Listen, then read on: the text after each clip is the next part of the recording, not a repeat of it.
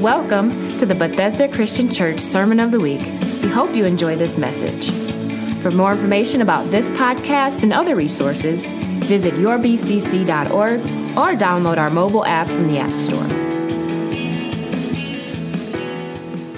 Hey, good morning. Is Mr. Rob Susan done already? Well, I guess he caught me here, making a cup of coffee, as I do every morning. For me, my morning's not complete until I get a good cup of coffee. For me, it's an essential. It's a necessary part of my morning. Some things I can get along without. For example, shaving. Don't need to do it. It's not an essential. But a good cup of coffee with fresh ground beans, to me, that's an essential. And this is how I've done it for years. Fresh ground coffee, hot water poured right over and straight into my mug. It can't be beat. It's the best cup of coffee. And for me, it's truly an essential. When I don't get a good cup of coffee like that, truly, I'll miss it. Now, I know it's a bit of a luxury, and I wouldn't melt away if I didn't have my cup of coffee. But it's a nice thing, and to me, it's an essential. For others, not really. They don't need coffee to start their morning. When it comes to the essentials, we all have varying ideas, don't we? Over the past 6 or 7 weeks, there's been a lot of talk about essentials. Whose job is essential? What job function is essential? What items are essential to be sold? What items are not essential and can't be sold? In the state of Michigan, it's been a little bit confusing. Now, we are going to do our best to stay on top of everything, make sure that we're listening to what the state says, and as soon as we can be back together, we will. So keep yourself connected to our website or to our social media, and we'll let you know. Until then, there may be just some confusion, some things that perplex us from time to time, and especially in this essential category. What is essential? Well, of course, there's anything that's related to medical help with the coronavirus. Now, that's been deemed absolutely essential, along with lottery ticket sales, beer and wine, liquor sales. They've all continued. Pregnancy-related procedures are essential. But unfortunately, that includes, as an essential procedure, abortion. And there's a whole host of other things that have been deemed not essential. Joint replacement surgery, well, that's an elective. It's not an essential. Don't go try to buy carpet or furniture or paint. They're not essential. Don't go to your favorite garden center or to your plant nursery. They've all been ordered closed. Your seeds and your annual plants, they're not essential. Now, you might agree or disagree with what's called essential. We all see these things a little bit differently. Yet, whether you agree or disagree, the distinctions still remain. Some things are essential. Now, when it comes to our Christian faith, the essentials have been discussed and debated really since the time of the ascension of Jesus. In the early church, for example, there was a man named Marcion. Now, he lived in the 2nd century. He was a rich guy. He was involved in shipping. He owned his own ship. He was very passionate about Jesus, but he was not impressed with what he read in the Old Testament. To him, the God of the Old Testament was arbitrary, capricious, harsh, and in no way represented the fatherly God that Jesus spoke of. Marcion was convinced. He was driven. He had resources. So he put together his version of the Bible. It had no Old Testament. It consisted of the writings of Luke and Paul, and he erased all the references to the Old Testament. Now, he was not successful in establishing his version of Christianity because really his version of the essentials, they weren't true and they weren't lasting. But he did spur on some who would compile the writings of the 1st century, the Gospels and the letters, and complete our New Testament. Now, there was another example later in the 4th century. There was a man, his name was Arius. Arius too had a passion for Jesus, but he couldn't grasp one thing. He could not comprehend that Jesus was God. Arius was convinced that Jesus had been created, that he was a created being really on par with the rest of God's creatures. The teachings of Arius became a catalyst for what is known as the Council of Nicaea. A group of church leaders met in the city of Nicaea to discuss the essentials of Christian faith and specifically to address the teachings of Arius. There was a man there, his name was Athanasius. He fiercely refuted what Arius taught. Athanasius insisted that Jesus was completely human and completely divine. Jesus is God who became man. He's 100% God. He's 100% man. This is the position that Athanasius took at the Council of Nicaea. And out of that council came a creed that summarized the essentials, refuting the false teaching of Arius. The Nicene Creed stood for a while. It was further condensed, though, after 50, 75 years into what we call the Apostles' Creed. And that's a statement of the essentials of our Christian beliefs. And I think you all know it. I believe in God, the Father Almighty, creator of heaven and earth, and in Jesus Christ, his only Son, our Lord, who was conceived by the Holy Ghost, born of the Virgin Mary, suffered under Pontius Pilate, was crucified, died, and was buried. He descended into hell. The third day he arose again from the dead. He ascended into heaven and sits at the right hand of God the Father Almighty. From there he shall come to judge the living and the dead. I believe in the Holy Ghost, the Holy Christian Church, the communion of saints, the forgiveness of sins, the resurrection of the body, and life everlasting. That creed not only succinctly summarizes our faith, but it outlines for us the essentials of Christianity. God is the creator of all things. He's not arbitrary. He's not capricious or harsh. He is a heavenly Father. Jesus is God in the flesh. He was conceived by the Holy Ghost. He was born of a virgin. That's divine. That's not natural. That's supernatural with the natural. And Jesus is the atonement for our sins. We find in him forgiveness. He was crucified for our sins. He died and was buried, and he rose from the dead. Jesus is alive. God is alive. Jesus sits at the right hand of God the Father Almighty, and he sent his Holy Spirit to fill believers and to help us to stay in communion with one another as we live in this world and as we aim to fulfill the mission of Jesus, which is to add to the kingdom by sharing our faith, by being bold about our faith. So the Apostles' Creed offers us this great, succinct summary of our faith while reinforcing the essentials of the faith. Now, those essentials are the underpinnings of what we believe. They are, with the rest of what we believe, the foundation. They hold up all that is near and dear to us when it comes to what we believe about Jesus Christ. If we're not solid on what we call the essentials, then the rest of what we believe, it can waver. It can ebb and flow. It can be here one day. It can be over here the next day. And what happens? That leaves us prone to compromise and falling prey to false teachings that would pull us away from the truth and shake us from the real foundation of what it means to be in Christ. Let me show you an example of that.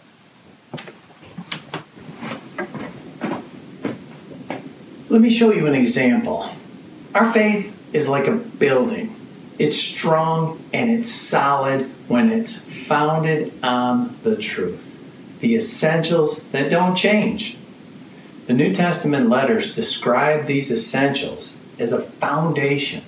Our faith is like a building being built on a solid rock or a real strong footing. And this footing, this foundation is necessary. It's an important requirement, and it's comprised of the essentials of our faith. These are things that we would never compromise on. It's on that solid foundation that our faith is built up over time as we grow and we mature and we become stronger in what we believe. In the New Testament, the writers liken that to a building, like this tower I have here. And let's apply some of these examples of the essentials to my tower. As far as the essentials are concerned, when it comes to our Christianity, one is the Word of God. It's an absolute essential. It is part of our foundation. But I've received some comments from some about my Bible. I've been asked, hey, where's my paper Bible? But I always have a Bible with me, like this right here on my phone, an electronic Bible. And with it I can find any scripture in over a dozen English language Bibles. When it comes to the essentials of our faith, the Word of God is absolutely essential. But whether I have a paper Bible or an electronic Bible, that's not really something that I would say is foundational. It's kind of higher up in my structure of Christianity, maybe near the top. So if I were to take that block out, that would be my paper Bible, and put it aside, then my structure is really not affected. It doesn't affect my salvation. It doesn't affect my relationship with Jesus Christ. It's not going to alter my eternal destination because I still make the Word important, it's foundational, and it's always at my fingertips.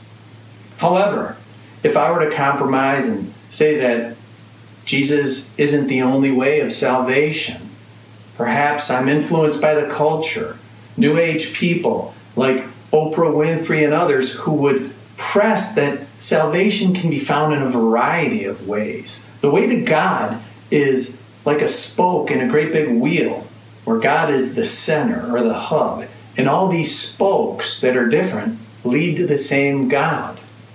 Jesus is just one of those spokes. Jesus isn't the only way. Maybe I'm affected by that teaching, so I need to pull that out of my foundation. It's no longer really an essential that Jesus is the only way. So I take that block out, and my tower shudders a little bit. It's not as strong as it was. But what about another essential of the faith? What if I begin to compromise on something else? Maybe I'm influenced by those who would say that my God is the same God as the God of Islam. We just call him different names, but really it's the same God. Well, that's not the case. My God is the living God, the triune God. He is the Father and the Son and the Holy Spirit. He does not change. He is the God that is three, yet one. Where in Islam does that say that? In Islam, there's one God separate from Jesus. Jesus is just a prophet. Jesus is not God. So there's a distinction. The God of Islam is not the God of Christianity. And if I begin to believe that false teaching and I peel out another essential element that's foundational to my faith structure, what could happen? If I take that piece out, that's what could happen. Do you see what can happen if we compromise or we let go of those underpinning principles of our faith, the essentials? It can be our ruin, like a building collapsing. It's times like we're living in right now that can rock our foundation and can shake us from our moorings. As much as we can see God's hand in difficult times, our enemy, the devil, would want to shake us from our faith in Jesus. And no better time than uncertain times, when there is so much unknown. And that drives fear, and that drives questions and doubt. So we need to be solidly established in our faith. And that means that we know the essentials, we hold firm to them, and we do not waver from them.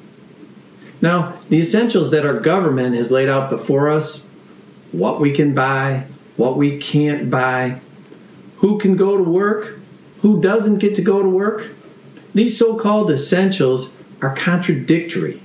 They're fluid. They can change. What is non-essential today, well, that might be essential tomorrow. It's imperfect, as mankind is imperfect.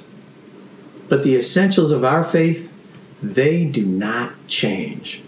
We need to know what we believe, why we believe it, and stand firm on the unchanging principles of our faith. This was the word of God to the church in Corinth from the Apostle Paul. In his first letter to the church in the city of Corinth, chapter 15, Paul opened with a reminder. This is verses 1 and 2 from 1 Corinthians 15. Now, brothers and sisters, I want to remind you of the gospel I preached to you, which you received and on which you have taken your stand. By this gospel you are saved, if you hold firmly to the word I preached to you. Otherwise, you have believed in vain. Hold firmly, wrote the apostle.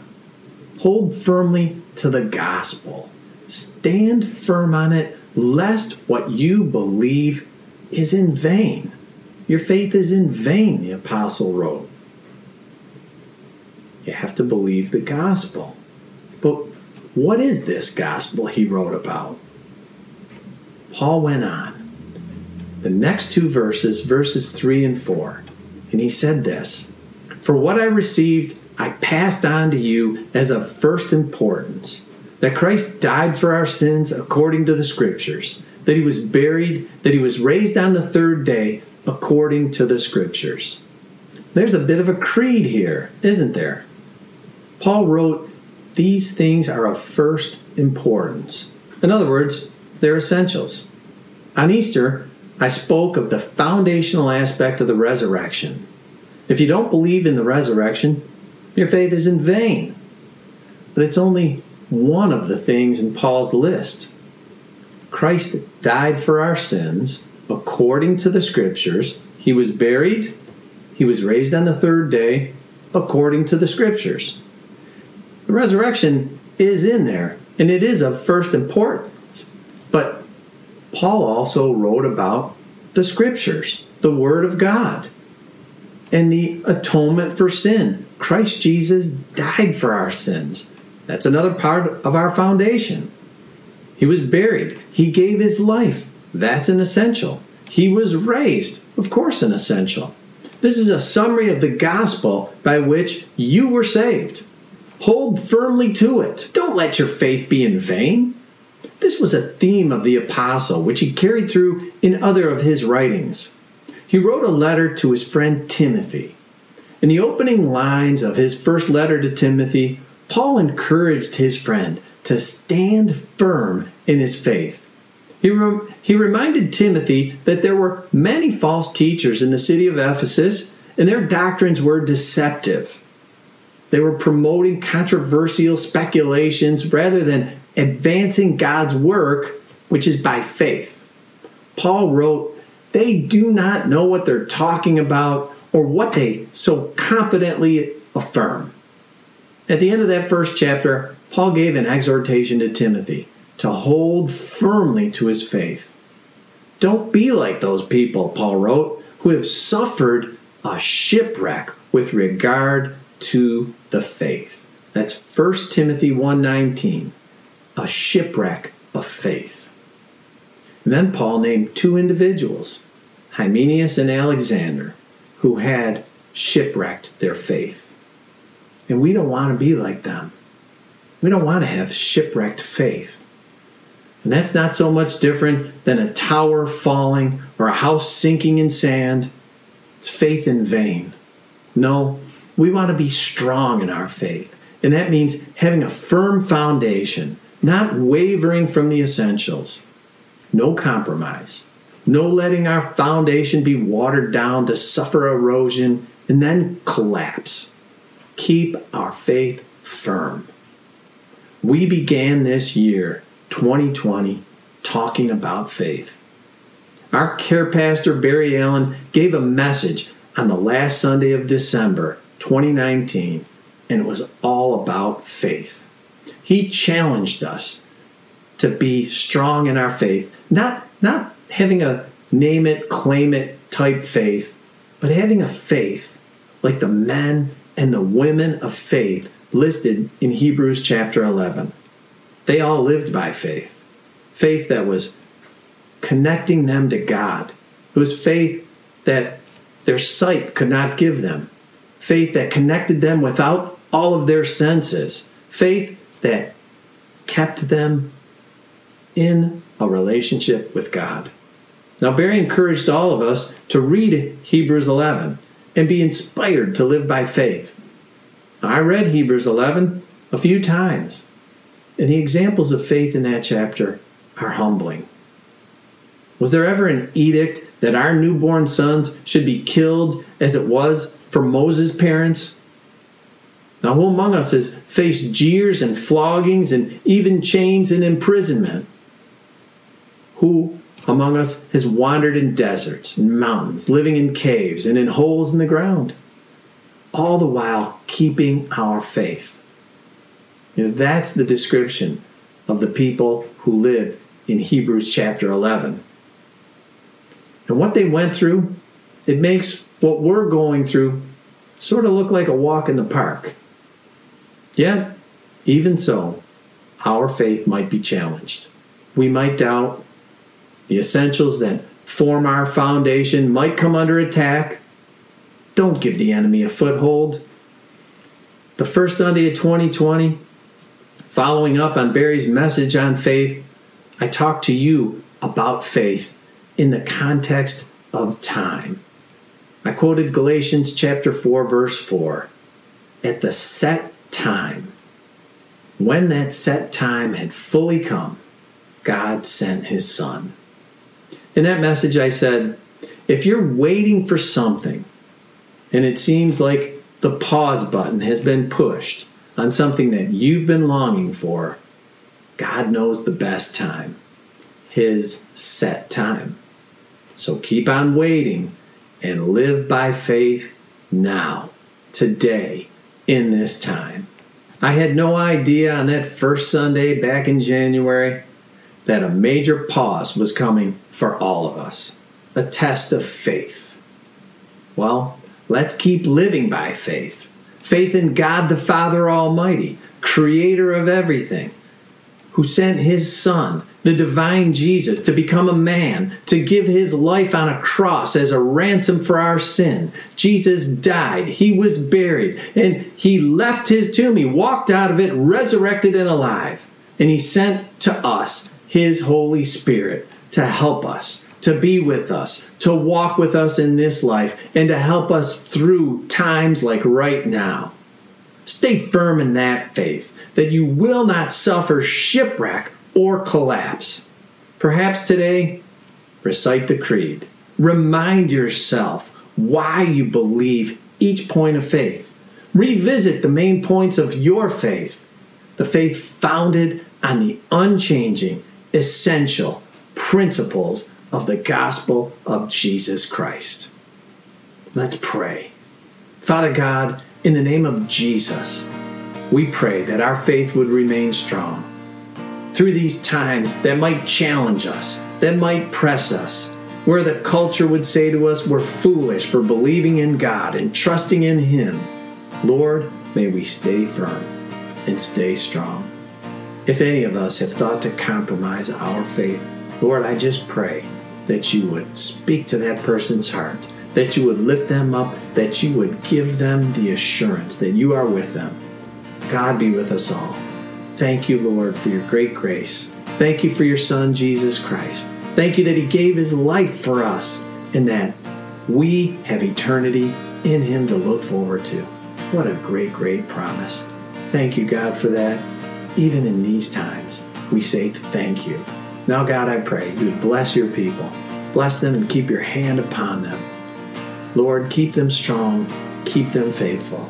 And God, if anyone should come across our path that doesn't know you and is asking questions, Lord, may we have a ready answer to talk to them about the hope that we have in Jesus Christ. Lord, bless us all with that. And I pray, Lord, you would bring us all back together soon. In Jesus' holy and precious name, amen.